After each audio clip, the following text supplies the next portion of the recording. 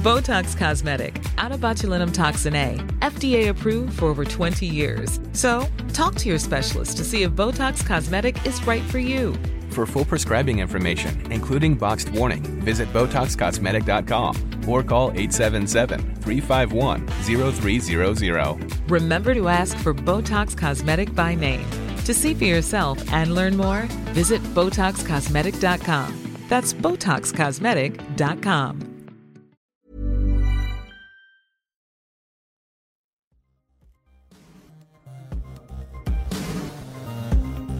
Hello everyone and welcome back to another episode of It Ain't Weak to Speak. My name is Sam Webb and I'm here to share some of the most epic conversations I get to have with some of the most fascinating people on our planet. Every episode is dedicated to elevating the conversation around mental health because it ain't weak to speak. I'm a massive believer that a conversation could change and save a life for the better. Thank you for joining me on this journey. Welcome back onto the podcast, ladies and gentlemen from around the world. I hope all is well, life is good.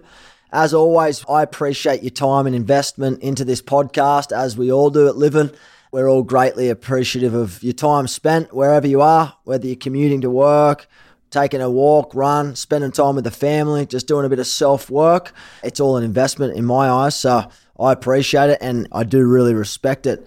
If you're new to the podcast, welcome. I hope you're coming here for growth. I hope you come here and you found us because you want to learn more about living your best life, how you can break free of certain areas in your life that might be crippling you or holding you back. This is the podcast that we try to empower people from all over the world to live their best life, no matter what path of journey they're on. That's what this is all about. Everyone's very unique. And that's what makes life interesting. So embrace it with both arms. Talk about embracing things with both arms. It's been a huge couple of weeks for the mental health space as a whole, but also for Living. We've obviously had Women's Health Week. We've had Mental Health Week, which is always big, shining a light ever so severely on conversations, how to have them, how to save them, how to reach out for support. Tools, strategies, mental health professionals. It's very busy this time of year, and I respect the work that all organizations are doing from around the globe and Australia, and people who are working in the mental health field. My hat's off to you, because I know it isn't easy. There's a lot of great wins that we have along the way, but there's also a lot of losses, and we have to pay due respect to that. One of the biggest things I want to make mention, it's been 10 years, just over 10 years since we started Living. And unfortunately, it came from a very tragic circumstance and an event where our friend Dwayne Lally took his own life on September 15 of 2013. So 10 years on from Dwayne's passing, I mean, it feels like yesterday for myself, having a chat with him at his home there on September 15, 2013. It was literally, time has gone so fast. But I hope throughout the 10 years and the past 10 years, through Dwayne's legacy and his story and the loss of Dwayne, but also the gain of, a lot of other people along the way through the work that we've been able to do and achieve at Living, the wider team and the community. Yeah, it's a very important time for us. And, obviously if we had our opportunity to take everything back and bring Dwayne back, and we would have done that in an instant, but unfortunately that's not the case. So we'll continue striving forward to make a difference. But yeah, it's a very special time in the year for everyone at Living and the wider family and the community that's involved. It's a very heartfelt week, but also a week of immense change in the mental health space, especially in Australia, with the work that we've been able to achieve. And we're very grateful for that, with all the support from around communities in Australia, individuals, very generous donations to allow Living to do the work that it's doing and continue to do the work that it's doing. So super important, and we'll continue to fly the flag in Dwayne's honour and his legacy. That being said, we're going to welcome onto the podcast our next guest, Cooper Chapman, founder of the Good Human Factory, and he's a good human, that is for sure. So I want to bring him on. We talk about his early life, his connection with mental health, his early days as a professional surfer, growing up as a young grommet, so to speak, or a young guy, surfed professionally as a young kid, traveled the world, met an amazing bunch of people along the way, but had an instant connection, I guess, with mental health and his transition into starting the Good Human Factory, which is an amazing concept, which is absolutely making a difference in and around Australia, the community schools in particular. Cooper's got some great plans in place and some really cool insight, tips and strategies, I guess, that he'd be able to teach you along the way. And he's got an awesome community that have flocked to his brand, so to speak, which you guys can easily get involved. And he also shares his wisdoms around things you can do for free that will instantly make a difference in your life. So tune in, take a seat, take a run, take a walk, whatever you're up to right now. It's going to be a great episode, so you don't want to miss this one. Before I introduce Cooper, please please rate the podcast, please leave us a review, because every interaction with this podcast helps make a difference, and it gets our podcast up on the ranks, which basically means it's visible to other people. So hopefully we can infect other people with a positive infection so that they can influence their own life or someone in their life that they care deeply for. But without further ado, let's welcome onto the podcast, Cooper Chapman.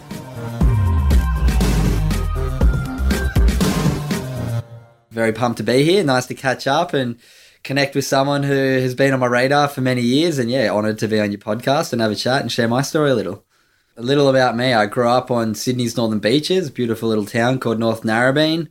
Very loving mum and dad, older sister, two younger sisters. And I mean, I wouldn't say privileged upbringing, but we didn't go without. Mum and dad always worked hard to just get by. But yeah, a very loving family. All my sisters and me got along very well. Spent a lot of time together as kids growing up, always into our sport, doing nippers, and the girls used to dance and I'd play rugby union, and yeah, just a nice, happy family kind of growing up on Sydney's Northern Beaches. Nothing too out of the ordinary. I feel very grateful that my parents were still together. I think that's something that's been quite instrumental in my life, just the importance of family. I feel very lucky to still have my parents together, still be close with all of my sisters. Mum and dad are still living in the same family home that my oldest sister was brought into the house 32 years ago. I think they've been there. So yeah, it's nice to have that solid security and family structure, I think, from the get-go. And then, yeah, I guess a bit about my story. From about the age of 9, I picked up a surfboard and fell in love with the ocean and fell in love with surfing, really. I did play quite a lot of rugby union competitively at like kind of rep and state level and enjoyed it. But then the kids started getting pretty big and my surfing started to take off quite a bit from a pretty young age. From like 11, I think I got sponsored by Rip Curl. Yeah, from there, didn't really look back. Spent 15 years traveling the world as a professional surfer, got to represent the country and throughout high school 4 times and go to world games and wear the green and gold, which was pretty special when you're in sort of high school while all your mates are just doing as you kind of teenage things as we do grow up. Whereas I got to fly around the world to like Ecuador, Panama, Peru and represent Australia from a pretty young age, sort of 14 to 17, which yeah, it was really special. I think it allowed me to have something to aim for from a pretty young age, that sort of surf career.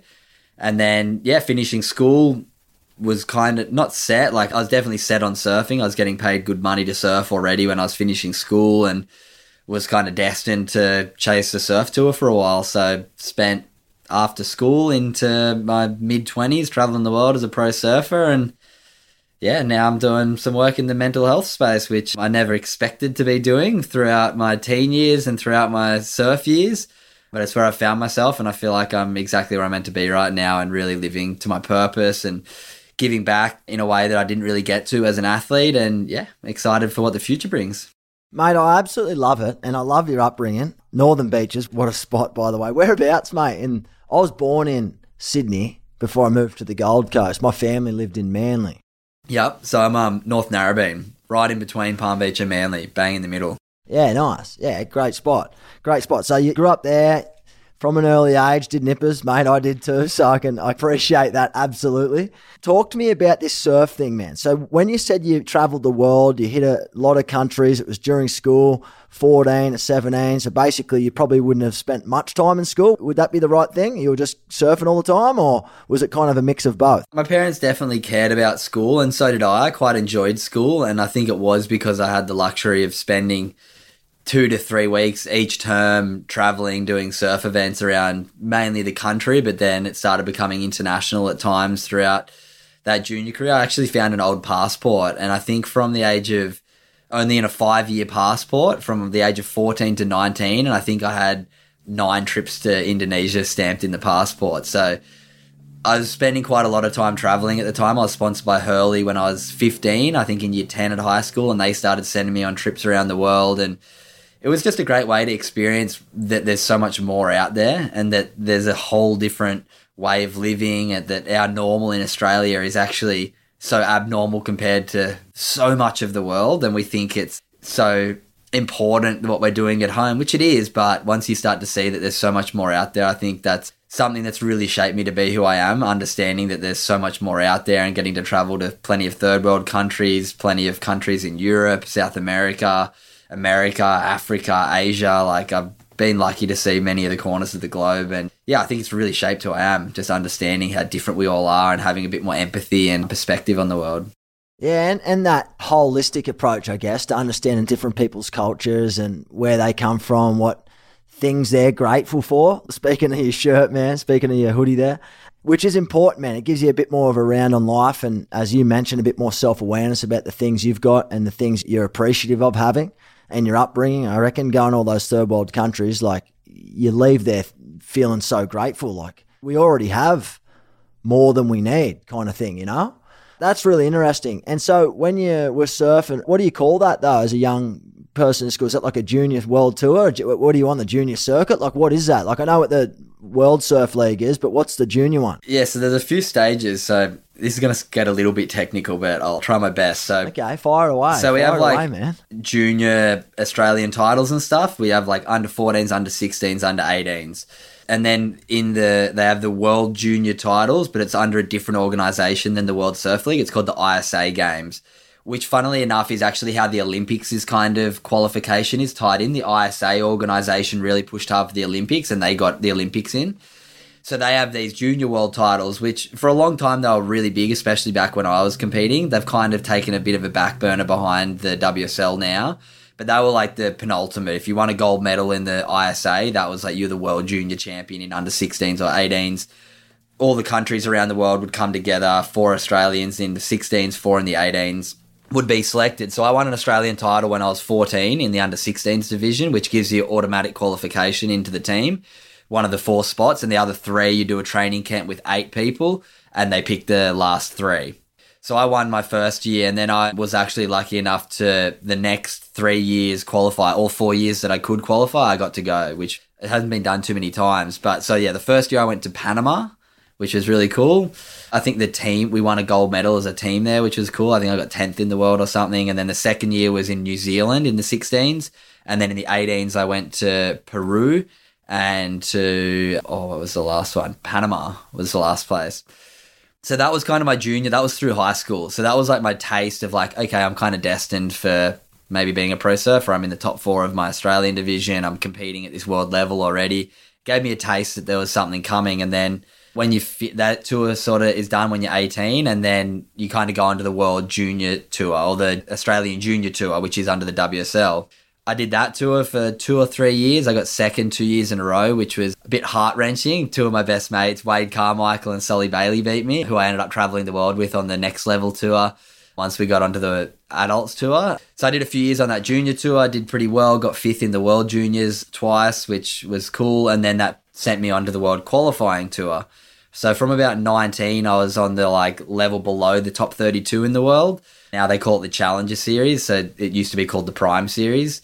So I competed on that for about 8 years. And the goal with that is to get in the top 10 on the tour. There's about 100 of us. And I kind of ranked between like, I think my highest was 20th. So I was like right there one year. And then I kind of fluffed between sort of like 20 and 70 for about 8 years. Never quite got to the level that we all dream of. But I look back now with nothing but gratitude. I'm like, I can either look back and be like, oh, I didn't get there. And people say to me like, oh, must have been a bummer to never quite get there. I was like, I can choose that mindset, or I can choose the mindset of, wait, I got there. I traveled the world surfing for 10 years. Like, I won. Like, sure, I might not have the trophies to show for it, but I've got the experiences, the relationships, the memories. I've got everything out of that surf career bar maybe a few extra trophies. So I'm stoked. I'm happy. Yeah, mate, that's a really nice, rare mindset to have. You know, and I feel like as a young dude and having these dreams of, you know, surfing and that, how did you have that mindset? Like, because not everyone is born with that mindset either. You know, especially when you're on the cusp of, you know, like you mentioned, you've surfed most of your life, you've done the junior tour, you come runner-up a couple of times there, and that would have been hard to swallow, like you said, to two of your best mates that you've traveled with, and then doing surf comps after that. And how did you, I guess, have that mindset to go, you know what, I'm grateful as to the things that I've already achieved. I don't actually need this other thing to fulfill me or to make me grateful or purpose-driven, you know what I mean? If I'm completely honest, it's a big hindsight thing. It's something about looking back. In the time, until probably the last 2 years of my career, I didn't have that mindset at all. And it took me to getting to that mindset to be like, it's a choice. The way that we view the world is our choice. And it was something that I did really struggle with. And this is where the Good Human Factory kind of came from unintentionally, was as a junior surfer, my whole self-worth and identity was Cooper the Pro Surfer. Everyone used to like pat me on the back at my local beach when I'm getting second in the junior tour and having all these successes. My mental health is riding this kind of roller coaster, but pretty high pretty often. And then when I'd lose, I'd kind of be like, oh, is there something wrong with him? He hasn't won. He hasn't done too well for a while. And I used to really ride this roller coaster of sort of well-being because my whole existence was based on my performance. And then when my results kind of started to decline and I wasn't, maybe I won't get to this next tour. My mental health was kind of struggling. And I had this, it was funny. I remember this one time I was in America for a surf comp and at the US Open at Huntington Beach, and I just had a string of bad results. I was sitting at this sushi restaurant with my manager at the time. I'd had some family history of mental illness. I lost an uncle when I was in sort of my early years to suicide. I watched my dad not struggle, but go through some mental health issues himself, from a bit of alcohol addiction to a bit of depression, anxiety throughout my teen years. So I was always had this underlying fear, I think, of maybe I'm going to go down this hereditary trap of mental illness. Maybe I'll run down this family line. And then when I was sitting at this Japanese restaurant in America, I was like, oh, maybe I'm depressed. Like maybe I'm running down this family history. And I think what happened was I had this underlying fear of asking for help because I felt guilty. I'm living this amazing life. I'm traveling the world surfing. I can't go and see a psychologist. Like, they're going to tell me, like, what are you tripping on? Like, you got the best life ever. So because of that, I started to look for different modalities around mental health that could maybe help me. And I discovered like meditation and a few things and gratitude. And then something that really stood out to me was my sports psychologist. I was speaking to him just about performance, and it kept coming back to this idea of my identity being so based around my career and my achievements. And he said something to me that was so important, and this is what my whole Good Human Factory business is based on now. He said, I want you to stop basing your self-worth and your identity on your career, because you're going to come up short of your goals and dreams pretty often in life, unfortunately. And he said, I want you to start basing your self-worth and identity on how well you can live to your values. And he said, what are your values? And I was like, far out. I kind of said a few of these words, and he was like, yeah, but how well are you actually living to them? And that was a bit of a slap in the face to be like, you know what? I need to start taking a bit of responsibility and understanding who I am beyond surfing, who I am beyond all of this. And that set me on a bit of a path throughout my 20s to look for all these different things that are out there, from mindfulness, kindness, gratitude, empathy, like all these values that I started to align with through reading self-development books, through working with my sports psych, and through just being super curious. Like, how do people who are happy live? And gratitude kept coming up. So then I lost my major sponsor. I was sponsored by Hurley for about 7 years, and they said to me, basically, like, I had my best year on the QS. I think I got 23rd. And they said, sorry, we don't think you're going to make it. We're going to take you off a $50,000 contract. We can pay you $5,000 next year, but we don't think you should do the tour. And I was like, well, I just had my best year ever, and now my sponsor doesn't believe in me. I need to make up 50 grand a year. So I left Hurley and then ended up getting a job, like working at a surf school, working as a labourer, and then spent the last 2 or 3 years of my competitive career working full-time as a tradie to be able to afford to go to my events.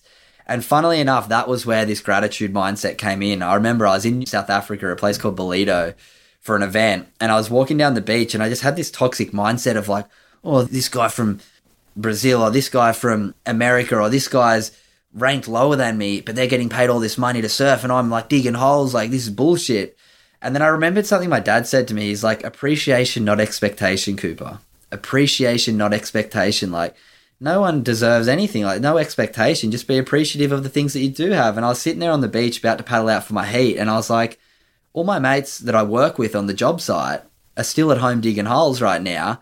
And I've just done 3 weeks of work so I can do 2 weeks of competing and doing the thing I love around the world. Like, look at it with that lens rather than, oh, I wish I was getting paid like this guy who's ranked lower than me. And that was where the shift really started, to realize that, wait, I can choose how I feel. I can choose how I view my situation.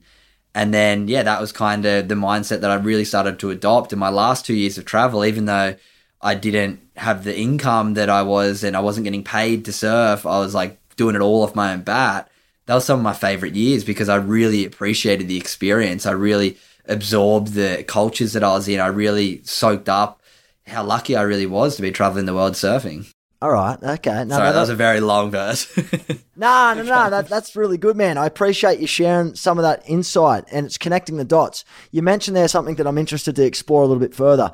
You had a sports psych. Do you put that sports psych in combination with reading your self-help books, looking within as opposed to looking for stuff outside to fulfill that gap that you may have been feeling around that mental health and coming up short as to where you should be as opposed to where you actually currently are? Yeah, it's an interesting one. Like the whole sports psychologist compared to psychologist, especially when it's like funded by Surfing Australia, when you're on scholarship, it's like you feel like he's obviously absolutely there. He's a great friend of mine now. He's been a guest of my podcast, Jason Patchell. But I would go to him for the more performance sort of stuff. And then he was just such a legend that he would underlie these things that help our performance, our values and stuff. But I never really kind of explained to him how I'd been feeling with my family history and stuff. That was just off my own bat. I was just like, you know what? No one's going to come save me. Even if I go and see the best psychologist in the world and they say, hey, I need you to practice meditation for 10 minutes a day, do this for 10 minutes a day. If you're not doing it, nothing's going to change. I knew it came back to me. I'm pretty grateful that I discovered that from a young age that, hey, you know what? Like, we can either make excuses or we can make changes. And I began to make changes and read and try and immerse myself in as much knowledge as I could. And what I began to realize is there's so much great information out there. The amount of self-development books that just have the most expert advice from people who have studied topics for their whole life. And like, sure, certain things might not work for you, but I just became so curious, like, oh, maybe I can try that. Oh, I read that person's story with an open mind and they did this when they were struggling and, oh, that made them feel good. Maybe it'll work for me. Like, oh, the little bit of their story works. And just that curiosity and that openness to working with the sports side kind of just allowed me to realize, oh, wait, they've got these little techniques. And then you read books and you're like, everyone's got these techniques. You just got to find what works for you. Yeah, okay. Yeah, and I agree, man. I think so too. I think it's about finding the right modality, the right outlet, the right strategies and tools that work for you individually. I don't think what works for you, Cooper, will work for everyone. You know what I mean? The same as for me. And I preach this almost every day. I'm interested to know, though, like it sounds like to me, mate, and please correct me if I'm wrong, there was a level of fear when surfing in terms of speaking up about your true mental health. Would I be right saying that? And that led you on this self-exploration journey around reading books, listening to podcasts, finding out what other people were doing and why they were happy? Yeah, I think it just came back to this just intuition always of feeling like maybe I didn't fit into the whole surf world. It's a pretty dog-eat-dog world and there's quite a lot of ego and there's quite a lot of behind the scenes community stuff of trying to be cool and trying to fit in. And I feel like I tried to do that for quite a long time. I tried to be someone who I wasn't. And now that I'm like, and I probably at the time didn't even realize I was just trying to live up to what was around me, my environment. And I thought that's what meant being cool. You know what I mean? Like keeping up with everyone around me. And now that I've built what I've done now with the Good Human Factor, I even look back and realize that for the first 3 years of doing it, up until really the last 6 months now that there's some runs on the board, people looked at me and judged me for that. But once you start to realize, like, well, anyone who's judging you, if they don't know you well enough and actually spend time with you, like they don't know who you are or what you're about. So yeah, I just feel like I kind of got to break free of that. And just reading and sort of understanding that there's so many different things out there allowed me to start viewing the world in so many different ways than just this insulated sort of surf community that I'd known since I was 14 years old. until I started to branch out of that industry. I'm like, oh, it's so insignificant and doesn't matter. And it made me so insecure about so much about myself for so long. And then it probably motivated you, man, by the sounds of it, very inspired to find out what else was out there and what else that you weren't really doing, because you're so wrapped up in this surf world from such a young age. You probably, and no discredit to you, I feel like this is something that we hear all the time. Like, some people just don't realize what else is out there until something happens. And in the moment, it wouldn't have been easy for you, like you mentioned. You'd have been like, oh, this is fucking hard and I don't know how to navigate my way out of this. But now you look on a few years on, you look back, and in hindsight, you're like, oh, that's why it happened. And look where I'm at now. You probably would never trade it for the world. Absolutely. Like, all the lessons you learn and the insecurities and the ego that came with being a young, paid okay, like, surfer. Like, I look back and, like, I'm such a different person that I was up until the age of 25, but I wouldn't change it for the world, because, like you said, it's shaped me for who I am. Like, if I wasn't like I was back then, and don't get me wrong, I wouldn't say I was a bad human. I feel like everyone in the surf industry will say I've had that genuine heart from the get-go, but I think I just truly am not trying to be anyone other than myself now, which is really nice. Yeah, it's really good to hear that, mate. And it's so good hearing about, you know, and I haven't even explored with you, and I can't wait to in a moment about what you're up to with the Good Human Factory, man. I see on your stories all the time about this gratitude journal that you live by. I think you're up to, what, 600 plus days or something? Yeah, about to hit day 700. I can explain that. It's cool. Yeah, mate, I'd love to hear that, because, I mean, it's a very simple, I guess, simple tool that you're posting, but you're doing it consecutively, but you're living by it, and other people are picking it up of what you're putting down, and they're doing it. So talk to me, let's wrap it all back. Talk to me about the Good Human Factory, the link between, all right, so I understand, I'm just trying to get very, like, see it in my mind's eye, right? So understanding the surfing history, a little bit of the family history around mental health, suicide with the uncle. You and I have got that in common. I lost my uncle too to suicide, and my mum's mum, so my grandma too. That being said though, like, where did the name Good Human Factory come from? Where did this passion project, I'm going to, as a double-edged sword here, and then where did the Good Human Factory go from a passion project? Oh, I fucking love this. This is great. I'm feeling purpose-driven and all of that great stuff that comes with the work that we do, to like a full-blown, full-time job. Yeah, it's been quite the journey. All right, I'll give you the full story because it'll tick off a few of your questions. Get it all out there, man. Yeah, so I guess the story goes a bit like this. So I'd lost my sponsor. I'm kind of just grinding, doing whatever I can for work. And I'm working at Manly Surf School for Matt Granger and doing a bit of advanced coaching. And I was like, oh, can I make a bit more money? Would it be okay if I use your facilities and whatnot and do my own like weekend surf camp so I can charge a bit more and do a bit more of an intensive camp? So I'd run these 2 weekend surf camps where I took 8 kids through like surfing, skating, nutrition, surfboard, mindset. And we did meditation as like a visualization skill. This comes full circle why I brought this up. And at the end of the camp, a lot of the kids' parents were saying like, oh, the best thing that they said they loved was the visualization. At the time, thought nothing of it. Fast forward about a month or two, and my younger sister, Sophia, was in year 12 at high school, the last year of high school here in Australia. And she came home one day and we sit around the dinner table for dinner every single night as a family. Mum, dad, 3 sisters. And my younger sister, Sophia, was sitting around the table and she said, one of the boys in her year had taken his life. And I was just like, fuck, like, as we all do, like, hearing about suicide just is so heavy. Hearing about young kids' suicide is heavy. Hearing about someone who's at a school in your local area, just like compounding on heaviness. And I'm just like, fuck, I'm traveling the world, living this amazing life. There's kids in my local area that are taking their life. Like, this sucks. As we kind of all do, I maybe looked up a few of the stats after that night, hearing about it, when I chucked up an Instagram tile. And life went on. 2 weeks later, she came home. We're sitting around the dinner table, exact same situation. 3 sisters, mum, dad. I think we're having chicken schnitty for dinner the second time. And Sophia, my younger sister, said another one of the boys in her years had taken his life. And that was at the time where I was just like, fuck, this sucks. Like, I'm living the most amazing life. I felt this guilt. Once again, the guilt that I probably felt about opening up about my mental health. I felt this guilt that there's kids in my local area that are struggling so much that they're taking their own life, and I'm living this amazing life. Like, what am I doing to... Botox Cosmetic, out of botulinum toxin A, FDA approved for over 20 years. So, talk to your specialist to see if Botox Cosmetic is right for you. For full prescribing information, including boxed warning, visit BotoxCosmetic.com or call 877-351-0300. Remember to ask for Botox Cosmetic by name. To see for yourself and learn more, visit BotoxCosmetic.com. That's BotoxCosmetic.com. Help. And my dad saw me, I guess, pretty visibly like upset about it. And he said, why don't you try and go and talk to some kids at your old school at Narrabeen Sports High about what you do. I know that you've worked pretty hard on your mental health. I know that those kids at that surf camp all said that they really love the visualization and meditation. Like, maybe you can go and tell kids at school about that. I was like, yeah, why not? I had a good friend, a teacher of mine, Ian Woody, my teacher when I was at school, like the 7 years before.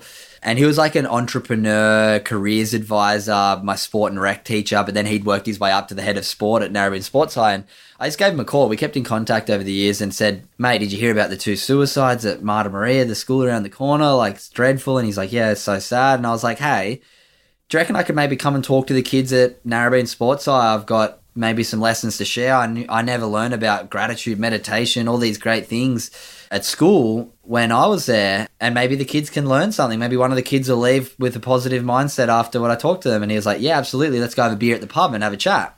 And caught up with him, had a beer, and he was like, fuck, you're such a good human, mate, for wanting to do this. And then he was like, I was like, fuck, what should I? Well, he's like, and then he actually sparked this idea of like, you do also know that public speaking, there's quite good money to be made. He was always quite entrepreneurial, this teacher. And he's like, you can help people, and there's like budgeted at quite a lot of schools. Like, come into our school. I went to Hawaii like a week later and designed my workshop. I look back, I found it the other day. It is so fucking bad, my first one. But yeah, I just went into my old school and I was like, sweet, pro surfer. I'm going to be messaging schools. They're going to be like, yep, no worries. Come on in, pay your fee, all good. And little did I know, it doesn't work like that. It takes years to build up credibility and turn something into anything, especially when it comes to speaking. So yeah, that was the inception back in 2019. First year, but at this time I'm working full-time as a tradie and doing a bit of surf school work and then traveling to my surf comps and trying to like conceptualize what this Good Human Factory thing was, which the name that he came up with. He's like, why don't you just call it the Good Human Factory? They come to your workshop, the factory, and they leave feeling a bit better. They're a bit better humans. And it all aligns with now the whole ethos of it is just connecting curious minds with simple mental health strategies. I don't want to be the expert, but I'll be the conduit between people learning and being inspired and that spark to find different things that might work for them. So yeah, that was 2019. I did probably 2 workshops that year, like at my old school and then at a local footy club because a friend was the coach. And I just couldn't get my foot in the door. It was impossible. I was like, fuck, this sucks. And then tried to get some government funding and that was like a nightmare. I missed out on this grant, which was like, oh, I'm probably going to give up on that. To be honest, I've never had the idea of giving up because it's always never been about making a business out of it. It was just like if I can help some people. And then 2020 came around and that was where the Good Human Factory really found what it really was. Like COVID hit, all my surf comps got cancelled. My accountant was like, because your surf comps are cancelled, you can get the $750 a week JobKeeper and maybe you can spend a bit of time building the Good Human Factory. And I was like, yeah, good idea. So I moved to Byron and that was where it went from like a few workshops to I did a couple courses on the science of well-being and a few things and really started to reconstruct the workshop into something a bit better. And that's when I was like, oh, I'll launch the podcast. Then I launched the merchandise just to like build out a brand where people can come and be like, oh, align with what the ethos is of the Good Human Factory of just trying to be good humans, trying to live up to strong values and understand who we are and reflect and just always try and improve ourselves. So yeah, that was like 2020. It started to pick up some legs, but in a way that I built a really good foundation, I feel, of like a whole range of different things because the workshops, as you know, I'm sure with Livin, 2020, 21 was pretty hard because you couldn't go out to schools. Like it was tricky, but it allowed me to adapt and build other avenues of the business, which now key parts of the business. The podcast has had like over 500,000 downloads. The merch has done a couple thousand units. So it's cool to like build other stuff out of it. And yeah, now like 2022 started to build a bit more, got into a few more schools, did like 10, 15,000 students in 2022. And then, yeah, this year I've spoken to over 10,000 students already this year. So it's been cool to just sort of snowball. And I looked at going the charity route for a while, But I do everything myself. Like I pack every merch order, I record and edit every bit of my podcast, I develop the workshop, I do all the bookings. It's like 100% a one-man army right still, because I just haven't learned how to grow a business yet. But that's on my goals for the rest of this year. But yeah, it's been a cool journey just knowing now I've impacted thousands of people from the podcast conversations to thousands at the workshops, and the merch also gets really good feedback. I'm sure the same as your guys live in merch, just starting conversations. I think gone are the days where you go and buy a Balenciaga shirt when you can go buy a shirt that goes towards kids' mental health and you're creating conversations. So just sort of picked up. You're looking good and you're looking cool in the same time. Yeah, I try my best. But yeah, just been inspired by the work that you guys do and so many other people in the industry, to just trying to uplift and inspire people to take control of their lives and live better lives. But yeah, I guess I'll quickly talk about the gratitude group thing that you see on my Instagram every day, because this is a pretty funny one. So I was 2 years ago, almost exactly to the day, I was lying down doing a meditation, and I was kind of lying there doing a 10-minute meditation. And as most of us do, I couldn't stop my brain. And I was lying there going like, fuck, it's so important for me to do this 10 minutes every day. Like I'm the mental health guy, I'm doing workshops, and I'm not really honestly doing 10 minutes of meditation a day, but I know how important it is for me. And then I was lying there and I was like, surely we can give 1% of our day to our mental health. Like it's the biggest killer of men aged 15 to 55 in the country. Surely we can all agree that 1% of our mental health should be the bare minimum. And I was in the meditation and I was like, I stopped the meditation. I was like, got my calculator out and I worked the math down to work out what 1% of a 24-hour day is. It's just over 14 minutes. So I was like, what can we do for 14 minutes a day that's for our mental health? And I was like, at the time, I just finished doing this men's wellness 10-week course, and they were talking a lot about accountability and how having an accountability group gives you, I think the number, I'm going to butcher this, is like 800% more likely to maintain a habit if you have an accountability group around you. So I was like, all right, what can I do for 14 minutes? How can I build an accountability group? I was like, all right, let's use, once again, this is kind of just going off script, but I was like, Gary Vee, someone I look up to from a marketing business growth point of view. And he's like, you got to build a community, offer everything for free, and then eventually you can market to them. Don't try and get anything at the start. And I was like, what can I do that adds value to my community, that isn't just me doing a one-off workshop, that isn't someone just listening to my podcast? It's a community.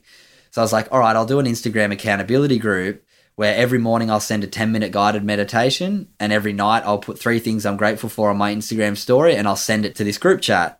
The first week, I think I had like 50 members join up. And then over the last 2 years, there's now over 1,000 members, and there's like 9 group chats with about 100 to 150 in each group. And yeah, I haven't missed a day for 2 years. I send a meditation in the morning. Everyone can click on the link. I send my 3 gratitudes at night. Everyone writes their 3 gratitudes in the group chat. They don't have to post on their story. And yeah, over the last 2 years, there's been over 400,000 gratitudes written in from 1,000 plus complete strangers from all around the world. And yeah, it's been completely free the whole time. And yeah, it's continuing to grow. So if anyone's listening and wants to join, this is just called the 1% Good Club. All you have to do is send at the Good Human Factory a DM on Instagram saying, I want to join the club. You get added into a group of complete strangers. And it's been so cool, man. Like the communities, they're all strangers. Nobody knows each other. They randomly get added. And somebody will be like, oh, today a bit hard to find my gratitudes. I lost my dad to cancer, but still grateful to have time with my family and grateful for my dog. And then you'll have 20 complete strangers from around the world going, oh, I'm so sorry for your loss, like condolences, anything you can do. And then I've had all these people like build like sub friendships through these Instagram groups. And it's like so cool to know that I could foster that. And now it's like they're all their own group chats. I could disappear and people still do it without me. But I do it for myself. It's that 1% a day that I need too. Mate, I freaking love that. It's mate. cool, That's eh? amazing. Yeah. Man, I've got so much shit to unpack here, mate. So take a seat for a second. So, yeah, let's go. So, mate, talk to me about this then. So, my mind's going mad with these ideas. So, we'll talk about that offline. But, man, as far as the meditations go, obviously, you got your own meditation. You're lying there. You paused it, figured out the 1%, all of that great stuff. Meditation obviously helps you. You do about 10 minutes, you said? Is that the one you send through to the group, 10 minutes? Every morning I send a 10-minute YouTube link. If I'm being completely honest, and this is, the groups might not like me for this, I actually don't do the YouTube ones. I should probably upgrade. I've been doing the same thing for 2 years now. Like I actually have a friend who has a meditation school and app called Manifesti, but it's a paid app. So I don't want to have any barrier to entry for anyone. So everyone can literally just click the YouTube link, and every day I just type in, there's millions of them. Every day I just find a new one. I click share the link and I just send it in the thing and people can click it, try that meditation. And they're usually guided ones just because it's a bit easier for people to do, but I use like a different app. Yeah, I try and do 10 minutes of that and 10 minutes of breath work a day, but I just send the link every morning so everyone has like an easy click that link. There's my meditation for the day. Yeah, cool. So it's meditations, different one every day, online. Anyone can access them. They're free. Well, you just get the message to your group chat. You get the message pops up, usually around 7 a.m. Click on the link. You can do it if I'm a bit late some days because it's been a long 2 years of trying to stay consistent. You go back to the day before, click the day before, find one that you love, and it's just that little reminder of each day, oh, I've got to do my meditation. Oh, yeah, that's my 10 minutes a day. Yeah, I like it, man. And talking about accountability groups, one thing I can tell you right now, I raised $250,000 here doing a big push-up challenge, the year before last, and then ran into last year. And we created accountability groups on WhatsApp. We had 30 of them. We had people in 7 different continents across the world. And people, mate, it was unbelievable. Literally unreal. Like seeing people on the app talking about their wins, their losses, and then they were checking in every day. So they were reading, I think it's Breath by Jar Nestor. Oh, isn't that an amazing book? Yeah. Oh, one of my favorites. Yeah. James Nestor. So that was part of what they had to read. And then they sat in the app. They showed how they were going on their push-up journey. So the goal of it was to create 100 push-ups by the end of a 3-month period. And they had to check in every day and then do all these little tasks, so breath work, meditation, and push-ups. And it was literally 20 minutes of the day. That's all they had to do. But then they checked in and, man, what you said is spot on. People broke out, had their own friends, created networks within that. And then it goes bigger than that though, man. Like some of these people can become lifelong friends through shared lived experiences. And I don't think you realize the impact that, and I don't think we'll ever realize the impact. None of us sharedly, wouldn't understand the impact that those things have on people's lives long into the future. We talk about one-off programs and the science behind one-off programs. And I know this through the work that we've done with Living over the last 9.5 years.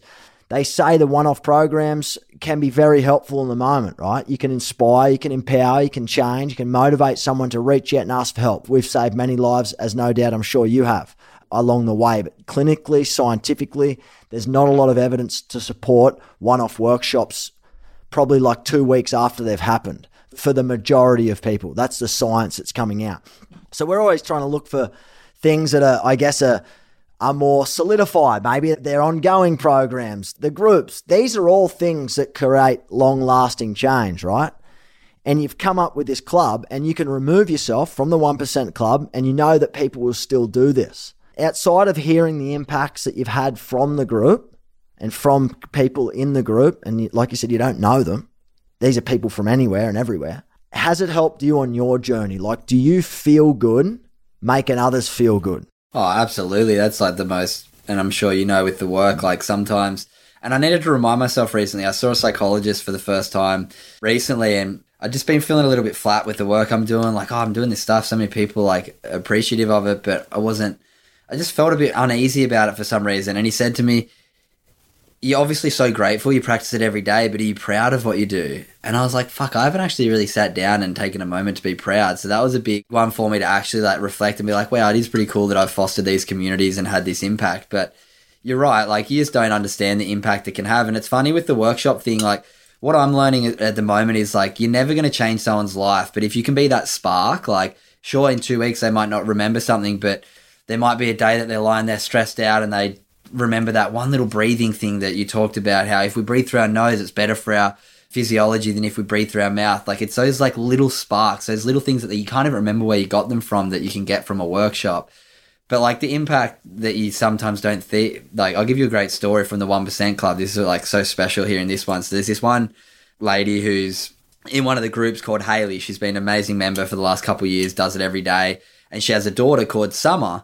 And every once a week she'll write my gratitudes and then she'll write Summer's 3 gratitudes, her 10-year-old daughter. And then she wrote in a few weeks ago, and this is so special. She goes, today I'm grateful for, I went to my daughter Summer's parent-teacher meeting and Summer got praise from the school counsellor of how grateful she is and that she's been teaching all of the other kids at school about gratitude. And I've been sending the kids that are struggling to Summer to help them be a bit happier because she always is so happy and uplifting with these little gratitude practices she's bringing to everyone at school.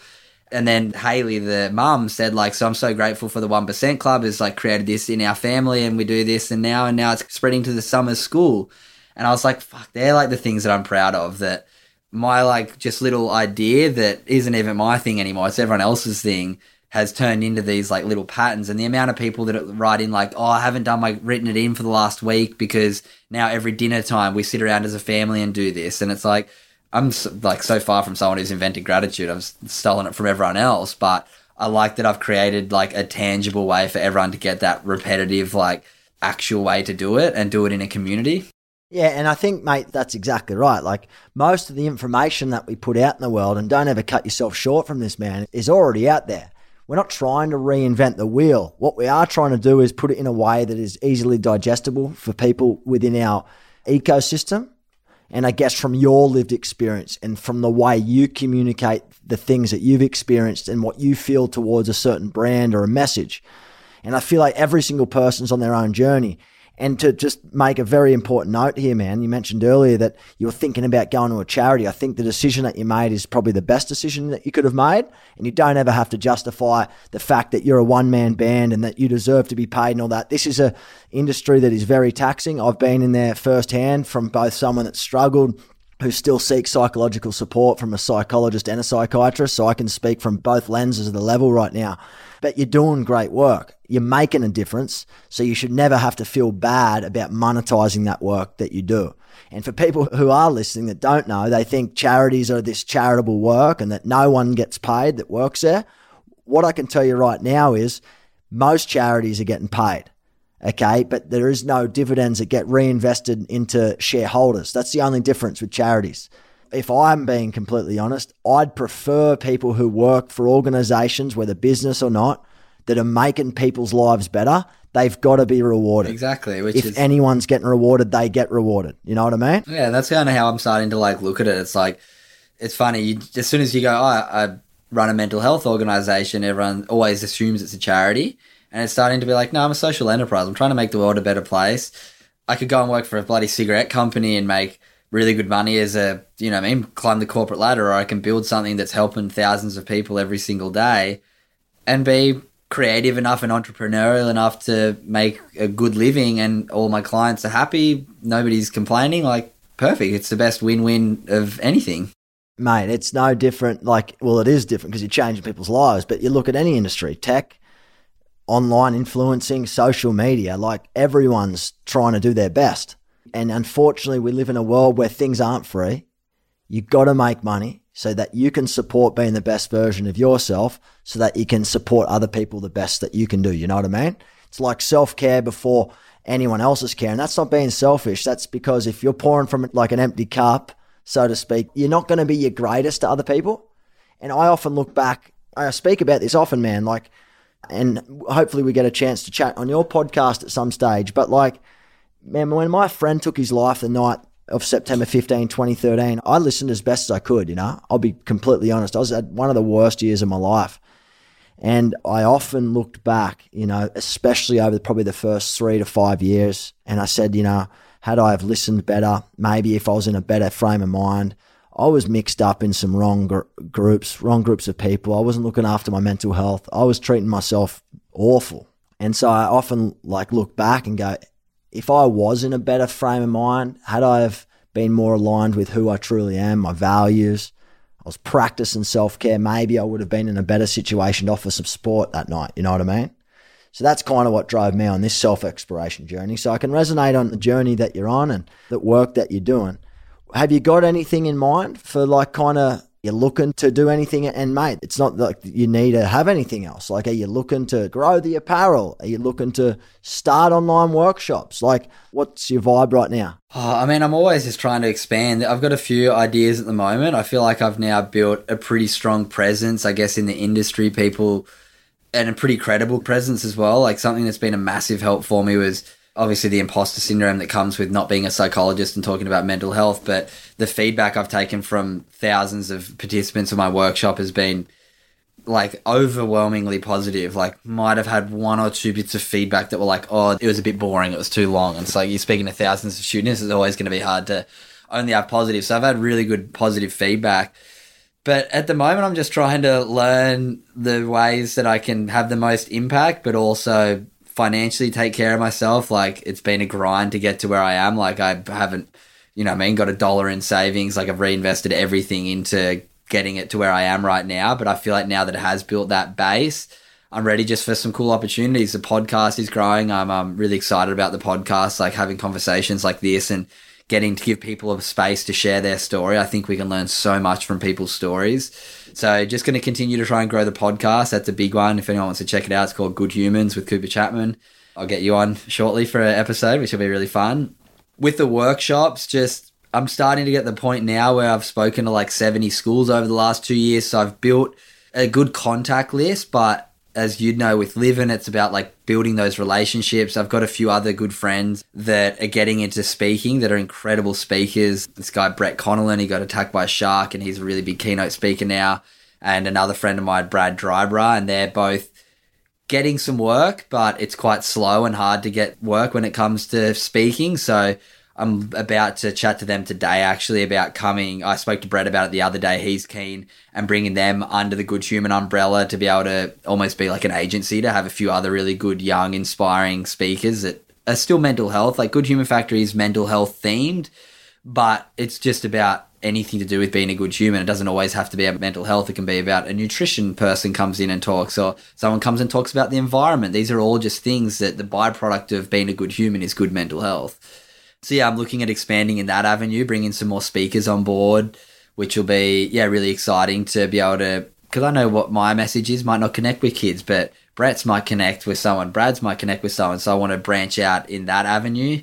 The merch is something that I'm really passionate about, but I'm also have no idea how to do marketing. I've like never done any digital ads and don't understand how that whole world works. So like I just over ordered merch by like probably triple what I should have ordered and ended up like in not heaps of debt, like just cleared it. But now like I've got fucking 70 grand worth of merch sitting at my house. Like I pack everything from home that I need to try and sell. Got a few ideas, but hopefully I can get that moving soon. Like got some really cool stuff for winter and whatnot, but just need to, I had a guy that was going to help me with all the marketing and he kind of disappeared on me right when I put like a $30,000 order in for merch. So now I'm like stuck with all this stuff, but I've got a few cool ideas. Tomorrow, actually, I've got a podcast coming out on my sister's podcast. My sister has a massive, one of the biggest podcasts in the country. We're doing a thing where every $20 spent using their code DarlingShine on my merch, I'll do a free workshop for a student. And then they have a lot of my workshops come from there. I went on their podcast before and they have like 50,000 downloads an episode. So a lot of the listeners are school teachers, and then I got a lot of my work through that because I explained my workshop. So hopefully with this new episode coming out, now that it's even bigger, their podcast, that'll help getting my merch moving again and gives the people, their audience, an opportunity to support. And then the teachers can reach out through a QR or through a link and request me to come and speak for free, because I know some schools have budgets that don't allow outside speakers. So going to try and give their community a chance to support that and get some of my merch out the door. So just always trying to be creative, man. I love being in a jam and trying to work out a solution when you run your own business. Like every day is you wake up with like, what am I going to have to deal with today? So it's been really fun, but just trying to be a bit more strategic. Now I've kind of built this foundation. Going to try and be a bit more strategic and really get the impact in some special areas over the next 12 months. Yeah, and I feel like that's part of the journey though, man. Like what, you've been going for 3 years? Yeah, about 3 years. Longer? About 3 years. Really, I call it like I opened bank accounts and registered a business name and trademarked everything in like May 2020, right when COVID hit. So it had been around, conceptualized for a year, but I hadn't actually like created the business until 2020. So about 3 years. Yeah, that's good, man. And I feel like you kind of got to throw what you're passionate with out there and the things that you enjoy. See what sticks. And then kind of go, all right, see what sticks, get feedback, right, that needs changing, that's what I need to work on, and then rolling out a bit of strategy to figure out exactly the direction where your best time is spent, because time's something you can't get back. Exactly. And you got to weigh up your time, man. You want to be grinding 12, 15-hour days when you could be doing the same stuff over 6 to 7 hours, you know what I mean? But, mate, you're on that path. You're doing mate, it's amazing what you're doing. No doubt people listening, you've inspired other people to, take a good look at where they are in their mental health journey, altogether, or their health journey altogether, and, find out how they can be a better human and how they can nurture that within their own ecosystem. And maybe they reach out to you or be a part of your group or just do the 3 simple daily gratitudes and all those things. So, mate, love all the work that you're doing. you know, you should be grateful, man. And I think something that I struggled with, especially in the early days, is stopping, taking a just halt to what you're doing and looking from the outside in. Because you might get a lot of people going, you're doing great work, man. It's fucking amazing. Like, you're changing lives and you're hearing it, you're seeing it in groups, but you don't really know that. And I feel like you need to take a step back sometimes and go, you know what, I actually really am doing really good work. And it's all right if I take a week off, or it's all right if I do this, you know? Like, that was that proud thing that the psychologist told me. He's like, yeah, but you're proud. And I think that's really shifted a bit of vibration in me from, like, I practice gratitude every day. Amazing to look for those things and it brings me up.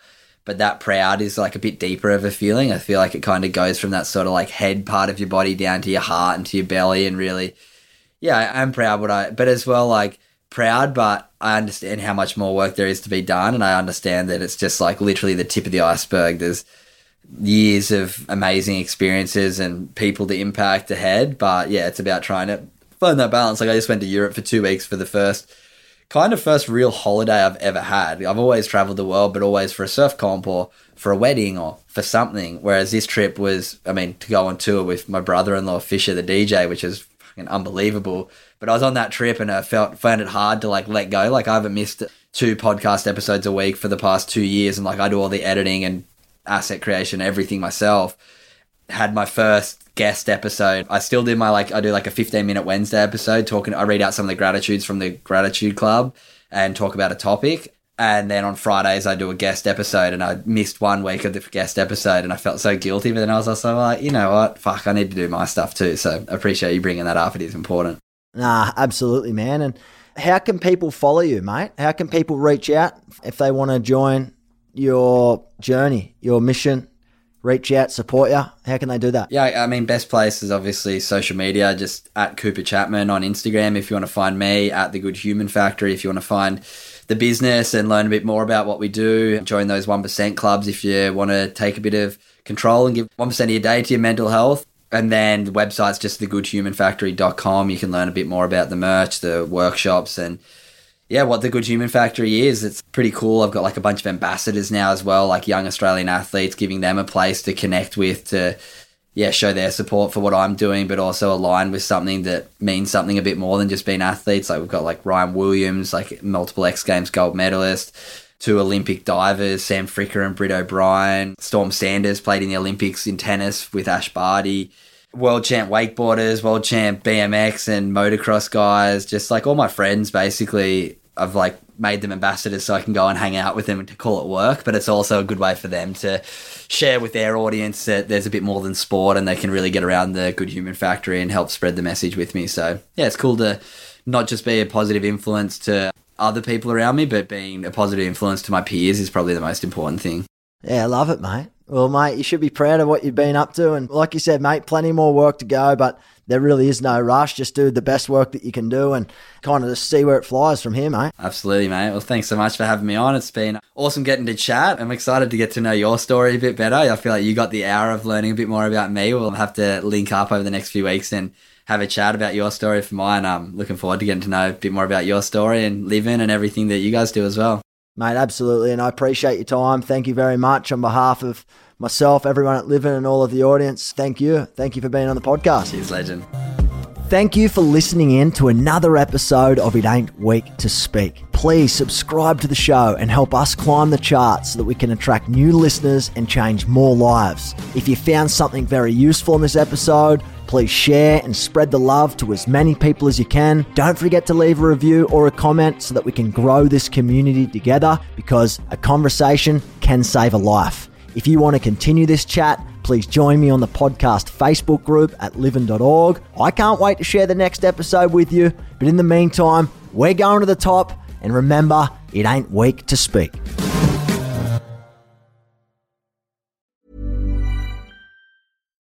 Botox Cosmetic, out of botulinum toxin A, FDA approved for over 20 years. So, talk to your specialist to see if Botox Cosmetic is right for you. For full prescribing information, including boxed warning, visit BotoxCosmetic.com or call 877-351-0300. Remember to ask for Botox Cosmetic by name. To see for yourself and learn more, visit BotoxCosmetic.com. That's BotoxCosmetic.com.